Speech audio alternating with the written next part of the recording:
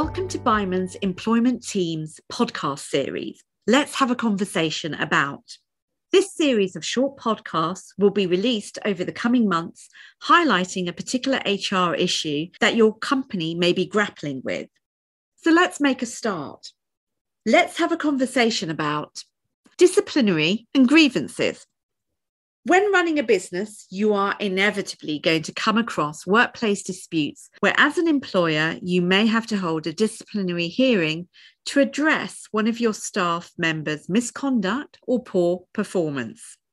Conversely, a grievance could be raised by a staff member setting out their concerns, problems, or complaints about a fellow employee.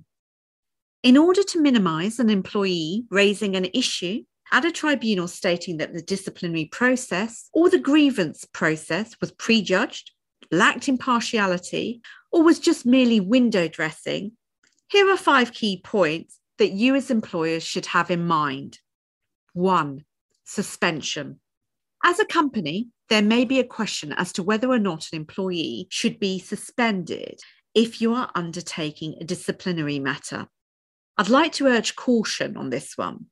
Firstly, any suspension must be expressly set out in your contract of employment, but use it sparingly. There has to be a good reason to suspend someone. Otherwise, you allow that employee to put forward an argument that the decision was predetermined as they were placed on suspension.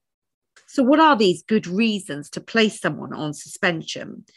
They could, for example, be health and safety, or if there's a real risk of the employee committing further acts of misconduct or dishonesty. 2. Preparation.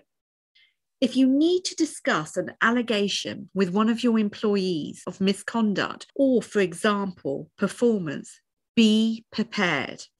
Gather the evidence prior to sending out the invite to the meeting. Understand and set out clearly what that allegation is.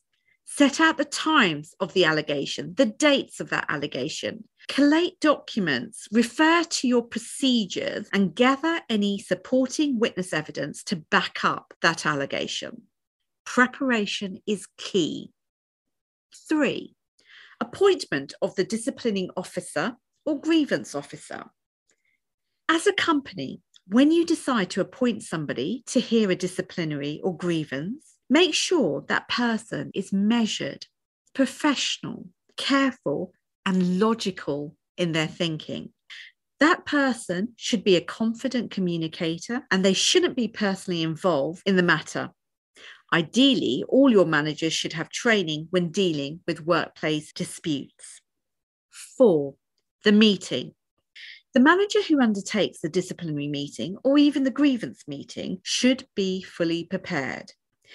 It would be useful to have a set of questions prior to the hearing, but those questions are just the start. The hearing has to be organic.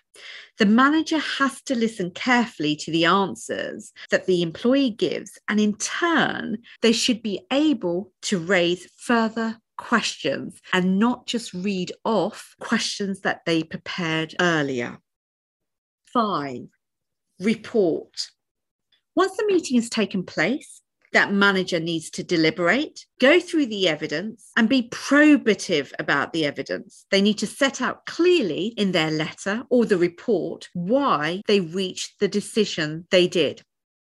Always remember, in that report or letter, give the employee the right of appeal. Thank you for listening, and I look forward to having a conversation with you next time.